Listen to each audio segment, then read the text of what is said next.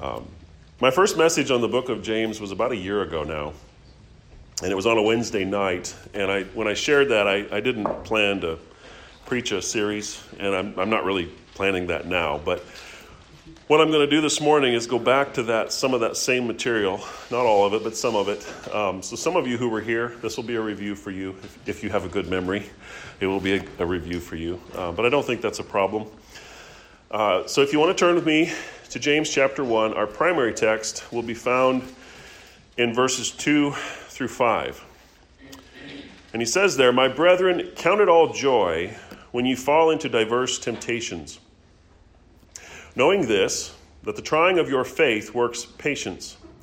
But let patience have her perfect work, that ye may be perfect and entire, wanting nothing. If any of you lack wisdom, let him ask of God, that giveth to all men liberally, and upbraideth not, and it shall be given him." And then from verses 6 to 11, James makes a contrast with the man that we discussed the last time we were in this book. It's the man whose prayers will not be heard, the man who comes in a self-righteous and a proud spirit, the man that James styles the rich man. And then after this brief detour, we're brought back to verse 12, where he says, "Blessed is the man that endureth temptation. For when he is tried, he shall receive the crown of life, which the Lord hath promised to them that love him." And then finally, and we'll only touch briefly on this, but he comes full circle again in chapter 5, beginning in verse 7, where we read, "Be patient, therefore, brethren, unto the coming of the Lord. Behold, the husbandman waiteth for the precious fruit of the earth, and hath long patience for it, until he receive the early and latter rain. Be ye also patient. Establish your hearts, for the coming of the Lord draweth nigh." And then in verse 10 he says, "Take, my brethren, the prophets, who have spoken in the name of the Lord, for an example of suffering, affliction, and of patience. Behold, we count them happy which endure. Ye have heard of the patience of Job, and have seen the end of the Lord, that the Lord is very pitiful and of tender mercy." It would seem, from what we've just read, that James is very concerned with how we handle ourselves in the midst of temptation, trial, suffering, and affliction. These opening verses set for us the stage, and it's a stage that none of us really like to stand on, but it is one that is common to us all. The picture, or at least the backdrop in these first verses, is one of desperation. He says, "When ye fall into diverse temptations." And we can read those words and we can pass by them very quickly and miss what is really being said here. The word temptations here means trials of any kind. And it's not necessarily enticements to sin, but a word that can be used of any trial in life. It is not always used in a negative way, but it is a testing, a trying, an experiment, as it were, to see what the outcome will be. It is a crossroads. It is an opportunity to sin. But I think here in the context of James's letter, this word does most certainly mean or have the idea of enticement to sin. At the very least, it's a situation that can lead directly to sin. And I think that this is primarily because starting at verse 13, James expands on what he means in using this word and describes the process of giving way to this temptation. There he says that it produces sin when they are drawn away and enticed. In fact, there he says something very important. He says there that God does not tempt, and it's the same word, any man. Because the temptation here was a temptation to sin. He says that the man there in verse 14 is literally dragged away of his own lust and enticed, or allured and baited and deceived. And James is contending that God does not do this because that would be sin, and God cannot sin. So the temptation in view here is a trial, a test. But I think the translators did well when they translated the word temptation. Robertson says in his word studies, trials rightly faced are harmless, but wrongly met become temptations to evil. Trials met in the wrong way can potentially, utterly undo us. And I think that this temptation that involves others, that this is a temptation that involves others. Again, from the context, the prayer that we talked about last time, the prayer that will not be heard of verses 6 and 7, was that of the partial and proud spirit, the one who is looking at others. And there is a lot throughout this book that seems to indicate that this is a trial that involves a proud but a religious opponent, one that would probably call himself a brother but is erring from the gospel way. We see here another set of bookends with this, for the book begins here with this conflict, and it ends with the statement, "Let him know that he which converts the sinner from the error of his way shall save a soul from death and shall hide a multitude of sins." So I think the temptations of varied kinds have more particular application to those that involve interpersonal relationships. But very few temptations do not. And I want you to also notice that this temptation comes upon them suddenly. The word fall in the Greek has the sense of falling right into the middle of something. You are suddenly surrounded. It is a picture of one in battle being completely surrounded by the enemy. It's a pretty hopeless picture. This is a very bad situation. Like I said, it's a desperate picture. It's desperate. These temptations can come from all directions, and they can take many forms. They are of many colors. That is what the word diverse means. They come in as many shapes and contours as there are faces in the world. In one sense, all temptations are the same. For the scripture tells us that no temptation has taken us but that which is common to man. And James is laboring here to expound that, but every temptation is also unique, and we must not miss that either. There is no one-size-fits-all temptation, and as a result, there is no one-size-fits-all solution. We greatly err when we think, and we often do, that every situation has a rule or a principle that, if just followed, would make everything okay. Church constitutions, right, and ours is no exception, are rife with this kind of thinking. The thinking goes like this. It says, well, that was a bad situation. Let's make a rule, and we'll be able to handle it next time. But that doesn't work. Each person brings with them a different set of circumstances. Their life experiences are different. Each time a temptation comes, it comes in a slightly different way, with slightly different baits and lures and consequences. This is not some monolithic temptation that we're seeing here, but it's a shapeshifter. There is not an answer already in the can for you to meet it with. It's different this time. It's not like the last time. These temptations are diverse, and because they are diverse, they're treacherous. It's alluring. It's enticing. You're being dragged along. You're surrounded, and it has come upon you suddenly. We have fallen right into the middle of this thing. When we find ourselves here, we're completely out of our depth. But none of this seems to faze James. He says, count it all joy when this is where you find yourself. It seems ludicrous at first.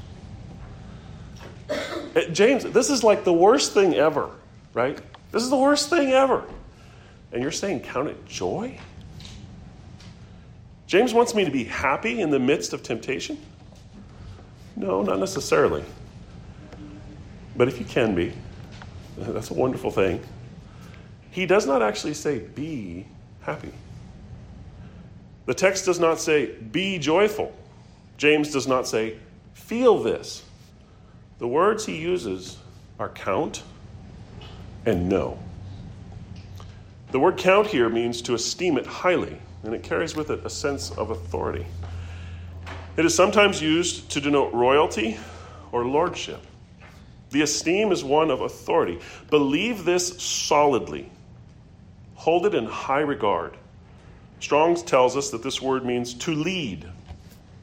That is, to command with official authority.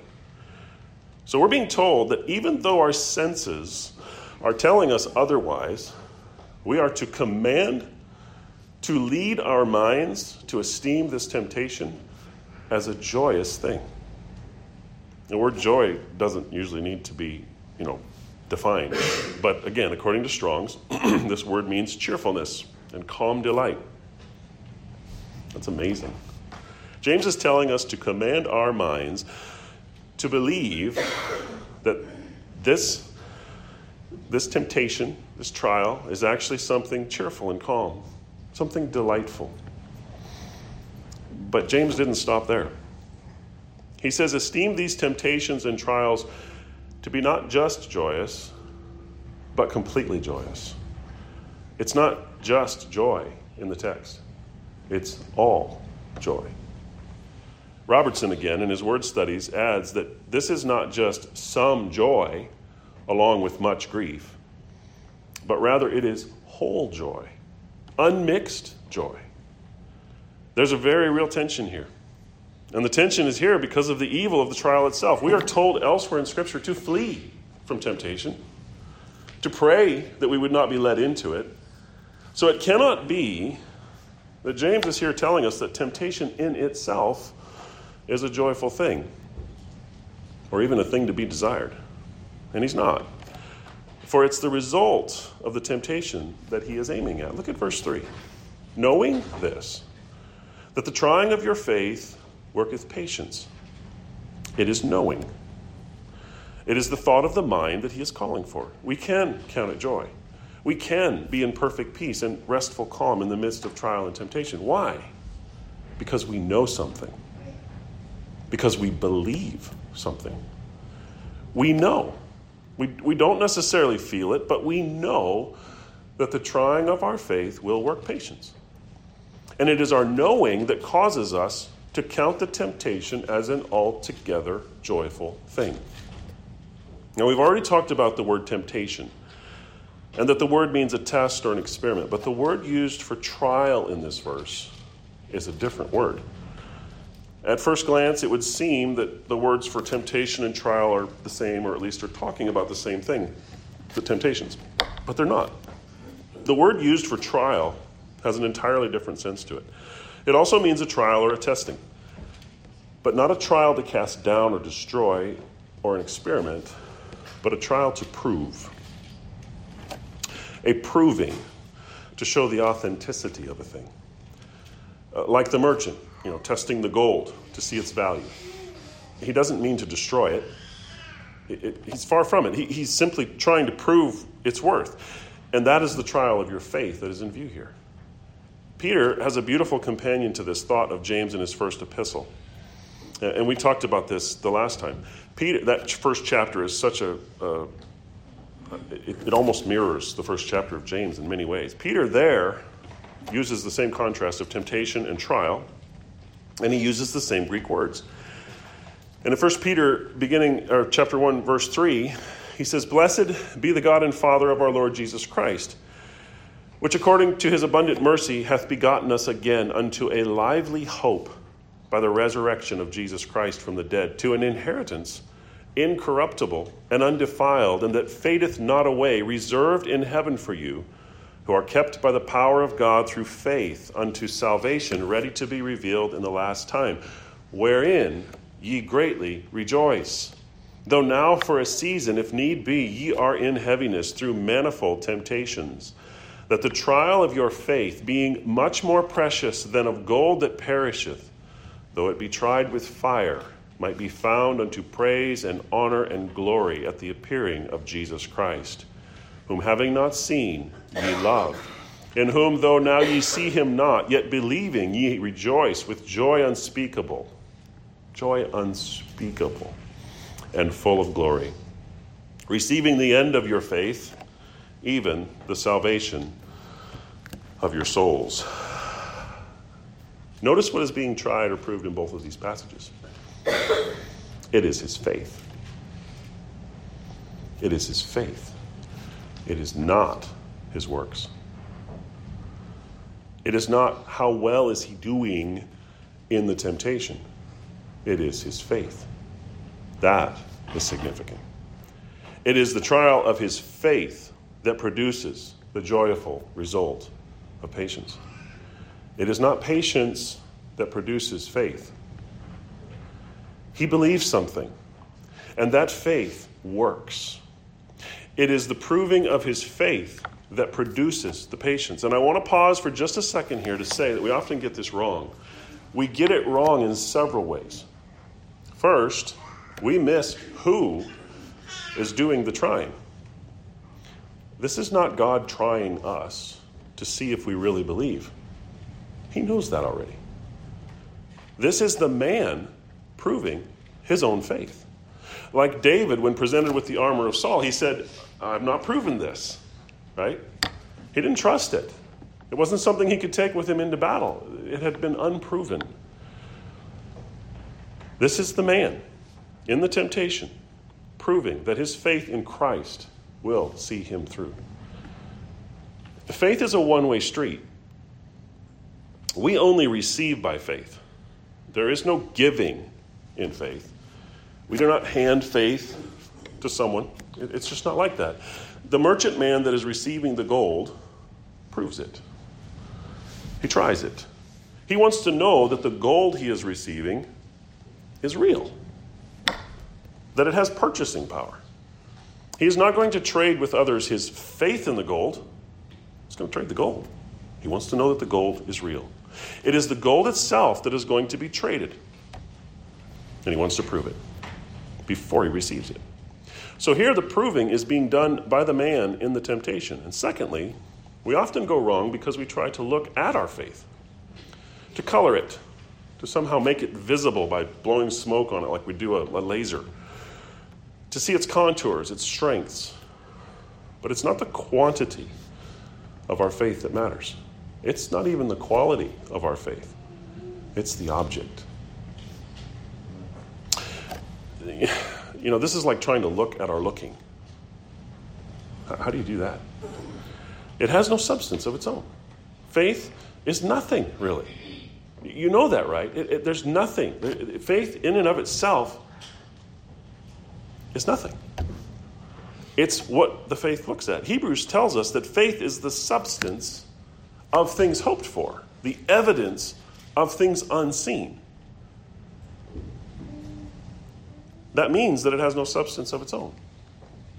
That it only takes on the substance of the object of the faith. It's like eyesight.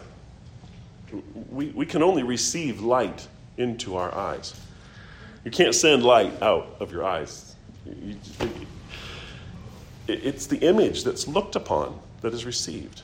And that's why we say, look to Christ, right? Because looking is so much like faith. That's why the children of Israel were bid, look at the serpent on the pole. It was a picture of faith. And what is tried here in this text is the genuineness of the faith. And that can only be known in the object. Is the eye looking to the right place? Are you beholding the right thing? Is your trust in the right person? We go wrong when we look at anything other than the finished work of Christ to recommend us. The question is, what are you looking at? It is not faith in faith. It is not faith in our repentance. It is not faith in our suffering, faith in our holiness. It is not faith in our orthodoxy. No. It is not faith in the Spirit's work in us. It is faith in Christ's work for us. Every false faith turns itself inward. Sometimes in ways that are hard to perceive because it's clothed in such religious garb. Every false faith looks subtly to the work of man. In our circles, this is usually manifested in our view of sanctification, much more than our view of justification. I've actually heard it said that we are justified by faith, but sanctified by the law. But that is so very, very, very wrong. I want to say to such a one, this only would I learn of you. Received ye the Spirit by the works of the law or by the hearing of faith? Are you so foolish, having begun in the Spirit? Are you now made perfect by the flesh? What you find when you test that faith is fool's gold. The true faith The faith that passes the test is faith that looks outside of us and to another. If we look anywhere in our temptations, as I said, but to the finished work of Christ, we move dangerously close to the rich man that James is condemning. It seems backwards to the natural mind, but it is by faith that we overcome. That is what James is saying here. It is our faith that looks beyond the trial and can count it joy. And it is the joy that is set before us that holds us steadfast in the trial. The joy of the Lord is our strength. But how does faith produce the patience that we need to endure this temptation? And what does patience here even mean? Thayers tells us that patience means cheerful endurance or constancy, and it has an element of hopefulness. Strong says that this endurance is the characteristic of a man who is not swerved from his deliberate purpose by even the greatest trials and sufferings. As another puts it, it's staying power.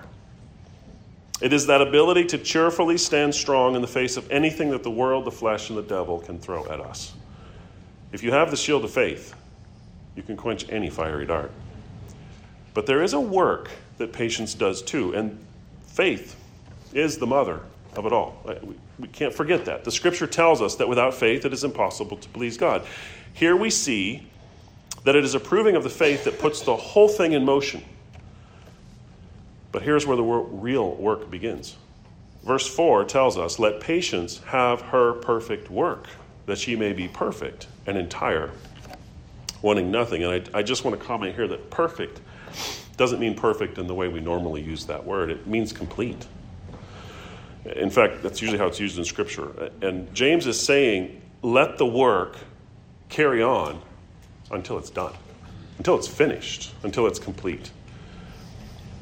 This is hard. The flesh wars against the spirit right here.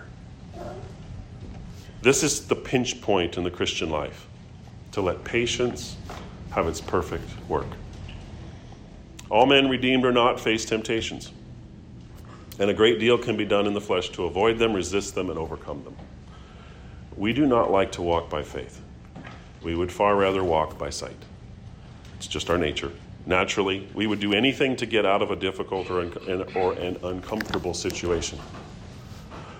Men will lie, men will cheat, men will steal, men will kill. Anything to avoid discomfort. But this is just falling out of one temptation into another. How often is it that a lesser temptation follows right on the heels of a greater one? And it is easily succumbed to. A man is tempted to look at things he should not online, but instead watches a Hollywood movie and congratulates himself on his victory. It's still the lust of the eyes. But he didn't know that the bait was actually the lesser evil all along. Or perhaps a directive is given that goes against conscience at work, and it is avoided with a lie. There are many ways that this can play itself out. Maybe a parent is tempted to explain away a child's sin, to use psychology instead of the rod, because it's just too difficult to persevere in love for that child's soul. Maybe there's a difficult person in the church, and you just avoid them because it's easier. The point is that temptation can come in many shapes, as James has said, and there are always ways to escape that are fleshly. God makes a way of escape, but that way is never the way of the flesh. When we use unbiblical means, like psychology, or even seek rest from our troubles and worldly things, worldly entertainments, worldly things, when we run to lesser or little sins to get away from bigger ones, when we settle for a fleshly answer to our difficulties, we are short-circuiting this important work of the Spirit in our lives. Like Israel of old, we often resort to trusting in man instead of wrestling in the Spirit. We are running to Egypt for comfort and protection rather than trusting God to see us through. Sometimes we do need to flee, and flee with everything that is within us. Sometimes we need to fight. We need to stand. And we need to fight as if our very lives depended upon it. And we need wisdom to know the difference. We are told to seek it, but there is a wisdom that is from above, as James says, and a wisdom that is from beneath, that is earthly, sensual, of the senses, and devilish. We must be sure that we are on the right footing here, or we will be undone. The only sure footing, as I said, is that of grace through faith. James tells us to let patience have its perfect work, but Paul expounds on this further in Romans 5, where he not only outlines this progression, but he shows us its end. He says, by whom also we have access by faith into this grace wherein we stand, and rejoice in hope of the glory of God. And not only so, but we glory in tribulations also, knowing that tribulation works patience. And patience, experience. And experience, hope. And hope maketh not ashamed, because the love of God is shed abroad in our hearts by the Holy Ghost, which is given unto us. The end that is in view is the love of God shed abroad in the heart of the tempted one. And why is this important? Because it gives us the key. First, because it is knowing that God loves us that is our only sure defense against temptation to begin with. Every sin in the believer's heart stems from unbelief. We think that we are looking at something that is better than what God has for us. We think that we will be more gratified by blowing our top than by keeping our cool. We think that God is really, after all, holding back something from us that is better. Now, that may not actually be the conscious thought of our mind, but that is what's at the bottom of our thinking when we sin. They're hard thoughts about God. We think that patience, endurance is not worth it, that the temporary pleasure of giving way to the flesh in this particular way at this particular time is better. If we really believe that God was working in love for our souls, the temptation would have no power. None. So not only does the love of God keep us from sin in the midst of temptation, but it also is this belief that this love has not changed that restores us when we do sin. We will never be honest about our sin until we rediscover that God loves us. No one ever truly repented without this. It is the goodness of God that leads men to repentance. Think about it. The last person in the world that you will go to when you're in trouble is the one that you think will do you harm. The one that does not love you. You're not going to go to that person. You're not going to run to them and say, oh, help me. You're just not. It is this belief of God's love that sets the whole thing in motion. It is the love of God shed abroad in the heart. We must believe, first, that God is good, that his ways are better, and we need wisdom to see it, and that is provided too.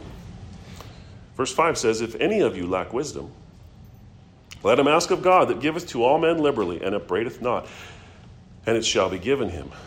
Wisdom for what? Well, for the temptation.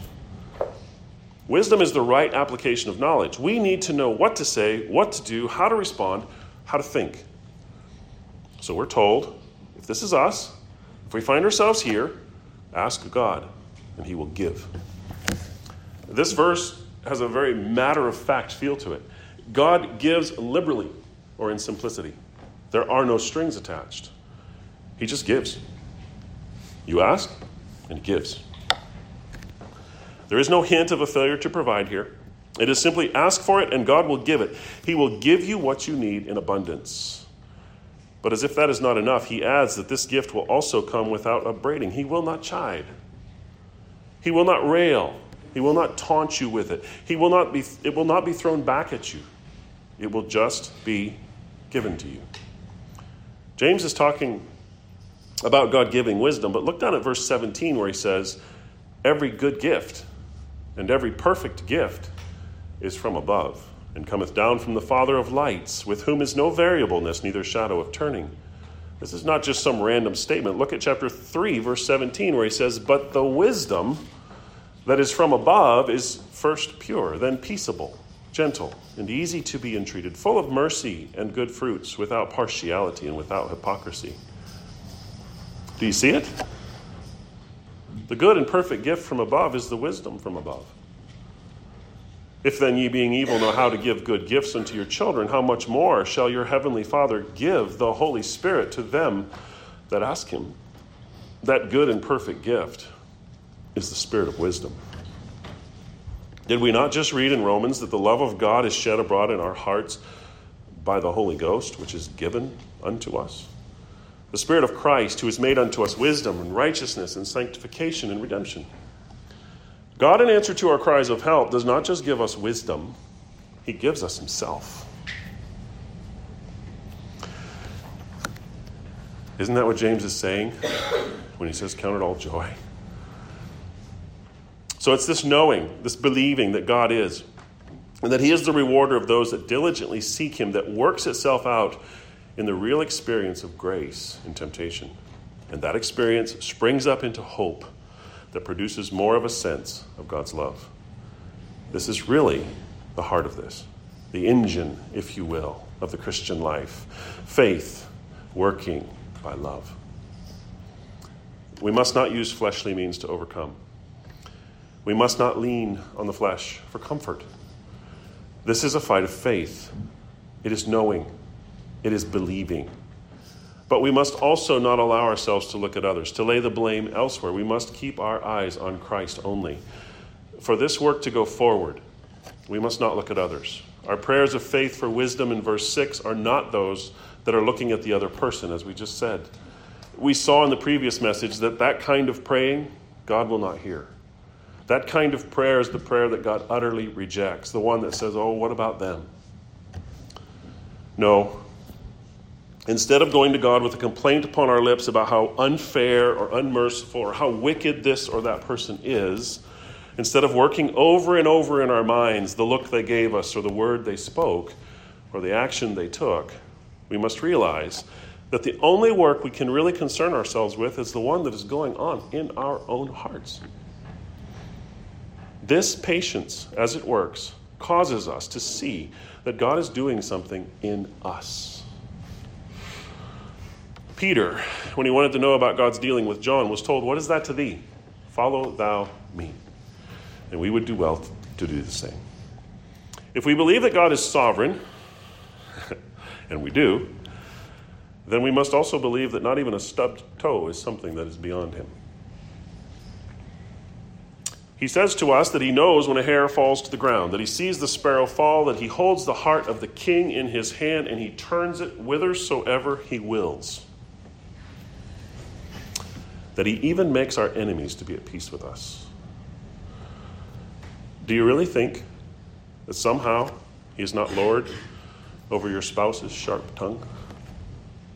Do you really think that the flat tire or the disobedient child is not also completely in his control?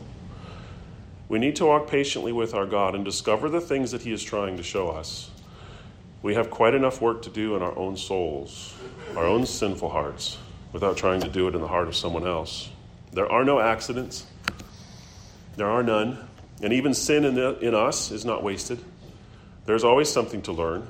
There's always an experience of God that is waiting if we will just patiently look for it.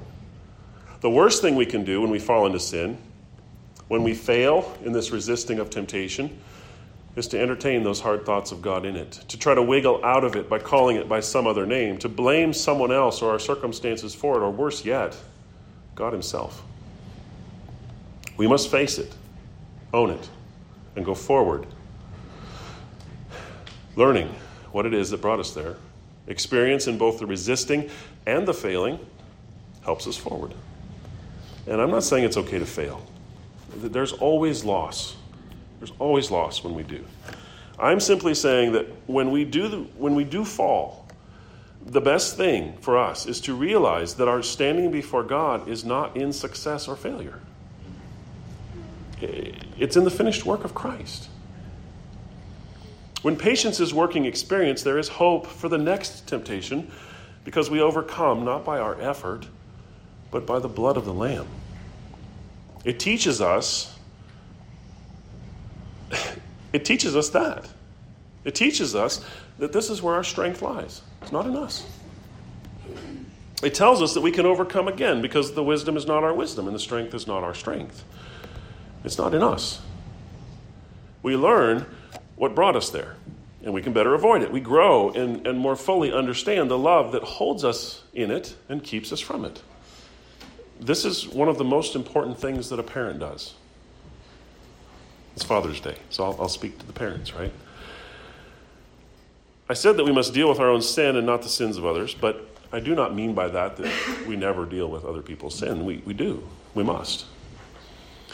But we can only do that well when we have first learned to deal with our own sin in this way. When our dealing with the sins of others is gracious and is designed to strengthen or prove their faith, not to destroy the sinner. And you don't want an elder, right, that doesn't understand this. James 3 makes that very clear. But I'm talking to parents. If you are not dealing with your children's sin as sin and bringing them to the place where they own it and seek God's gracious help in overcoming it, whatever else you are doing, you are not helping them. If you are not bringing them to see that it is not about the other child or about their circumstances, that it is about them, you're teaching them to be the rich man. If there is no recognition of sin, there can be no repentance. If there's no repentance, there can be no peace in the heart. They simply become more prideful, more unruly, more self-righteous, more independent. And there are no autonomous people in this world. There are none. And those who think that they are truly deceived. They're miserable creatures. If you are allowing your children to make excuses, to avoid the real issues, to continue on in their independence, do not be surprised one day when they walk away from the faith that you hold so dear. Are you teaching them to let patience have its perfect work? Or are you just letting them go their own way? They must know, and this is important, they must know that you love them completely. You must gain their hearts. You must keep them. But they also must know that you will not allow them to escape the responsibility for their actions. They must know that you are working for their good. But the reality is that they do not have a choice in the matter of obedience. You must not allow them to make excuses, to call sin by another name. There is no grumpy in the Word of God, but there is sinful anger. There are none of the silly psychobabbles of our day. There are no love languages there. There is no special case because of age or sex or whatever. They are not just being boys.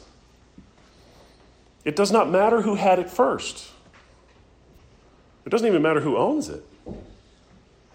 There are no morning people in the Bible, and there are no people in the Bible who do better at night. There are selfish ones. There are slothful ones. There are prideful ones. And there are envious ones. We don't get a pass because we have a headache or tired or we're sick.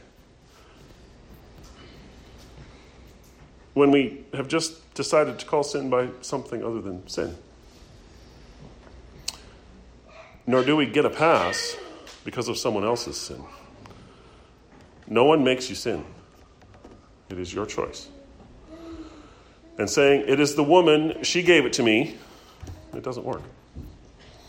Sin is sin, and we must deal with it as such. That is the work of patience that is before us. We are to let patience have its perfect or completed work in us so that we can be perfected or finished entire without anything lacking in us. This phrase literally means complete in every part. A perfect or complete man made in the image of God. That is the goal in front of us. And this hope does not fail. For look at what he says in verse 12. Blessed is the man that endureth temptation, for when he is tried, he shall receive the crown of life, which the Lord hath promised to them that love him. It seems like he's just repeating himself here, but he's not. there are significant differences. Earlier, we saw that they were to count it joy. Here, we are told, matter-of-factly, this is a blessed man. This is a happy man. It's no longer an admonition. It's a matter of fact. They are blessed. No uncertainty. Just blessed are those that endure temptations. Here, James is no longer saying to believe it, but that it is already realized. And it makes sense when you look at it, because the next part of the sentence says, he has already been tried. Literally, this could have been translated as having become approved. So what we're looking at here is future. At that day, when the temptations will have ended and the crown of life will be given. This is where faith becomes sight. Notice also, it is no longer the faith that is being proved, but the man himself. That he is already approved. It's already done. Here in verse 12, we see the final blessed end of this man that by faith has overcome. He is a blessed man. He is a happy man. And again, is it any wonder that James tells us to count it all joy? This man is given a crown. And it's a crown of life. And this phrase, crown of life, is only ever used one other place in Scripture, and it's in Revelation, where we read, I know thy works in tribulation and poverty, but thou art rich. And I know the blasphemy of them which say they are Jews and are not, but are the synagogue of Satan. Sounds like a rich man. Fear none of those things which thou shalt suffer. Behold, the devil shall cast some of you into prison, that ye may be tried, and ye shall have tribulation 10 days. Be thou faithful unto death, and I will give thee a crown of life. It's very similar, isn't it? Now this crown, I don't think James here is using the imagery of the crown of the Greeks in their sports. All right, there's many images of crowns in the Scriptures. The Greeks would put a wreath on the head of the man who won the race or whatever. That would have been odious to James. to use that type of imagery from those types of activities, I don't think, James, that's what he's saying. His hearers wouldn't have even responded well to that. I think what is being put before us here is a royal crown. It's not one of merit. It's a bloodline. This crown shows us that the life here spoken of is that highest and best life, the abundant, the everlasting life. It is eternal life. And it's a wonderful thing. As we learn to trust him more, we love him more. We love him more, and that gives us the ability to trust him more completely. And here he rewards those who love him. There's nothing of merit in this. This is a crown that was purchased by faith, not works. This crown is not given, as I said, because we endure, but rather because we love. We love, and because we love, we endure. That's the beauty of this. We know that we will be conformed to Christ, and that the temptation we are facing is actually working in us, and this produces a peaceful, joyful steadfastness of heart in it. We do not have to feel it. We must simply know it. We must believe it. Like our elder brother, we will learn through the things that we suffer or endure. We see temptation. God sees an opportunity to reveal himself in us, to sanctify us, to purify us, to bring us closer to himself. Again, putting before us one more time the end in view, God means to bless and not curse. So the question is not really, how can I be joyful? But rather, how can I not be joyful when I can see that these things are truly meant for my good?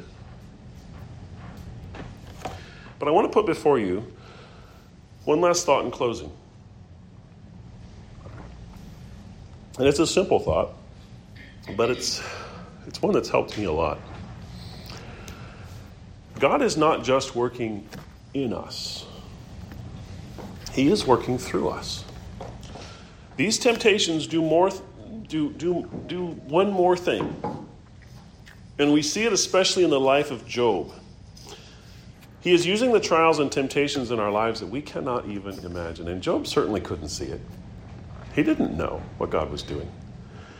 They show for all eternity through us who God is. Let me explain. James chapter 5 tells us that Job is a perfect example of this. He says there, "Take my brethren, the prophets, who have spoken in the name of the Lord for an example of suffering, affliction, and of patience. Behold, we count them happy which endure. You have heard of the patience of Job and have seen the end of the Lord, that the Lord is very pitiful and of tender mercy." Now, there are many in history that we can look at and say, those were great men. Those were great women. Hebrews 11 tells us of those people, right? Who, through faith, subdued kingdoms, wrought righteousness, obtained promises, stopped the mouths of lions, quenched the violence of fire, escaped the edge of the sword, out of weakness were made strong, waxed valiant in flight, turned to flight the armies of the aliens. Women received their dead again to life, and others were tortured, not accepting deliverance, that they might obtain a better resurrection. And others had trial of cruel mockings and scourgings, yea, moreover, of bonds and imprisonment. They were stoned, they were sawn asunder, they were tempted, they were slain with the sword. They wandered about in sheepskins and goatskins, being destitute, afflicted, tormented, of whom the world was not worthy. They wandered in deserts and in mountains and in dens and caves of the earth. We call that chapter the Hall of Faith, right? Because it's a veritable who's who of the heroes of the faith. These were not extraordinary people. They were not superhuman. They walked by faith in an extraordinary God, but they were ordinary men and women.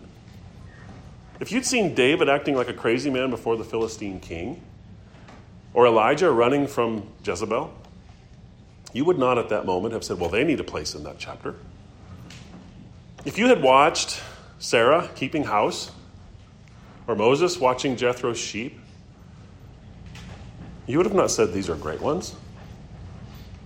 You would have not seen the things that made them great until the temptations came.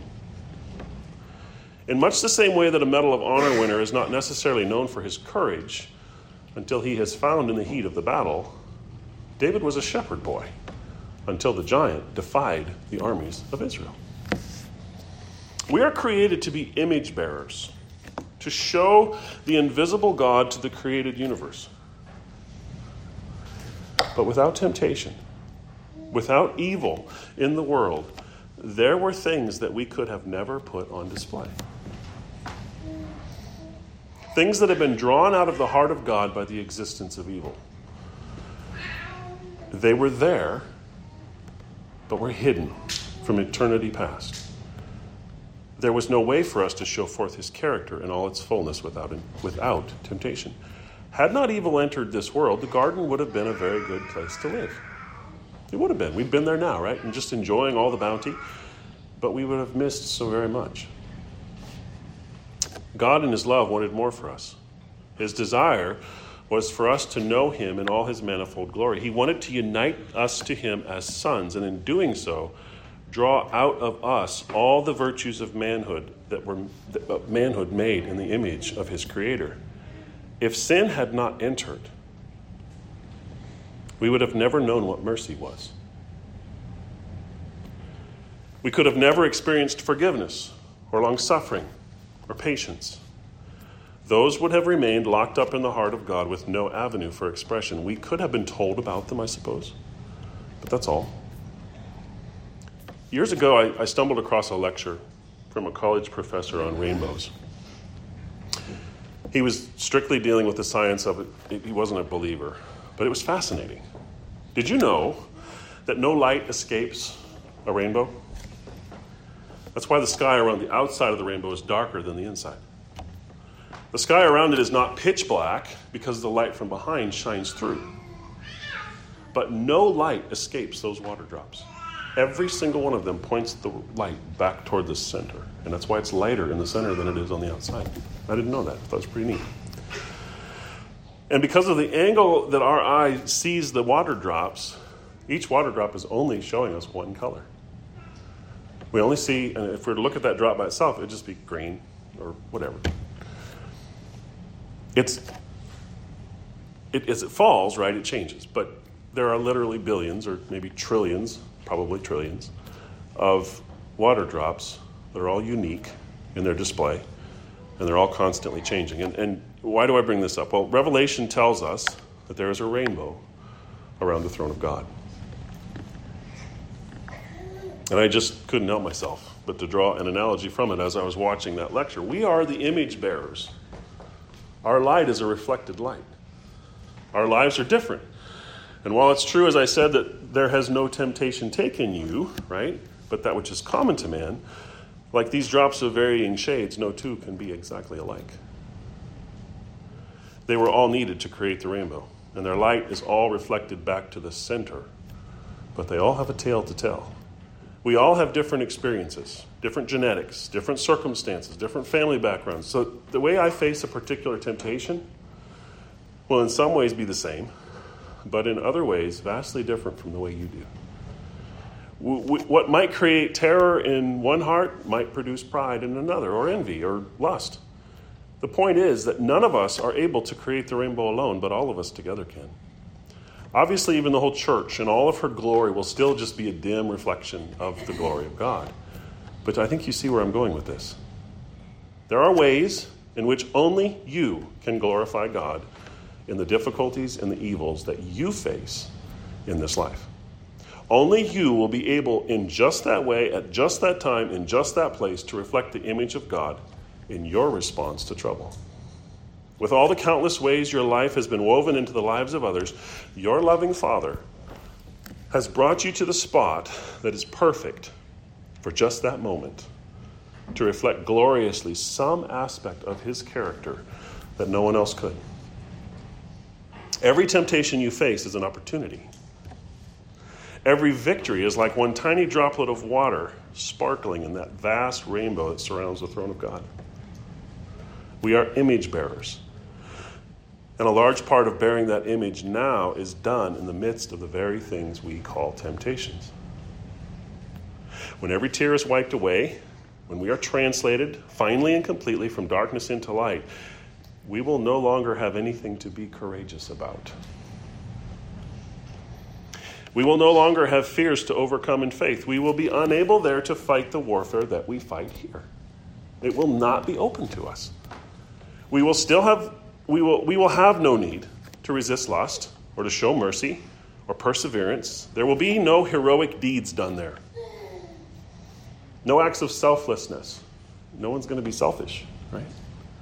No need for restraint. There will be no murder, no envy, no pride, no fear of man, no fear of anything. The point is that there will be nothing to wrinkle the brow or ruffle the feathers. There will be no temptations. There will be no more trials. Once this life is done, that chapter will close. We will no longer be able to bear the image of God in that way. For all eternity, our time here will showcase, like Job's life showcases to us, right? Our lives will showcase those attributes of God that could only be displayed through us as we faced evil in this world. There will be other things for us to do. Heaven will be a wonderful place. It's not like we're going to run out of things to do, right? But this brief window of time, when we can shine in a world that has evil present, will no longer be open to us. The sun will set, and the opportunities we have to place those little sparkles of victory over temptation, those glimpses into the image of God, into that rainbow, will be extinguished. There will be new chapters for sure that will open before us in those ages to come. But doesn't this thought make you want to count your temptations as a joyful thing? Doesn't it make you think, I get to do this now? I get to do this now? And I'll never get this opportunity again? You don't have to succumb to temptation. Young man, you do not have to look. Young woman, you do not have to lose your temper. You older ones, you do not have to be afraid. You young ones, you do not have to disobey. There is a way of escape. There is wisdom to meet whatever temptation you find yourself in, but it all begins with the love of God in your soul. It is breathtaking. When you try to take it in, He's called you to so much more than you can imagine. He's not just working in you. He's working through you.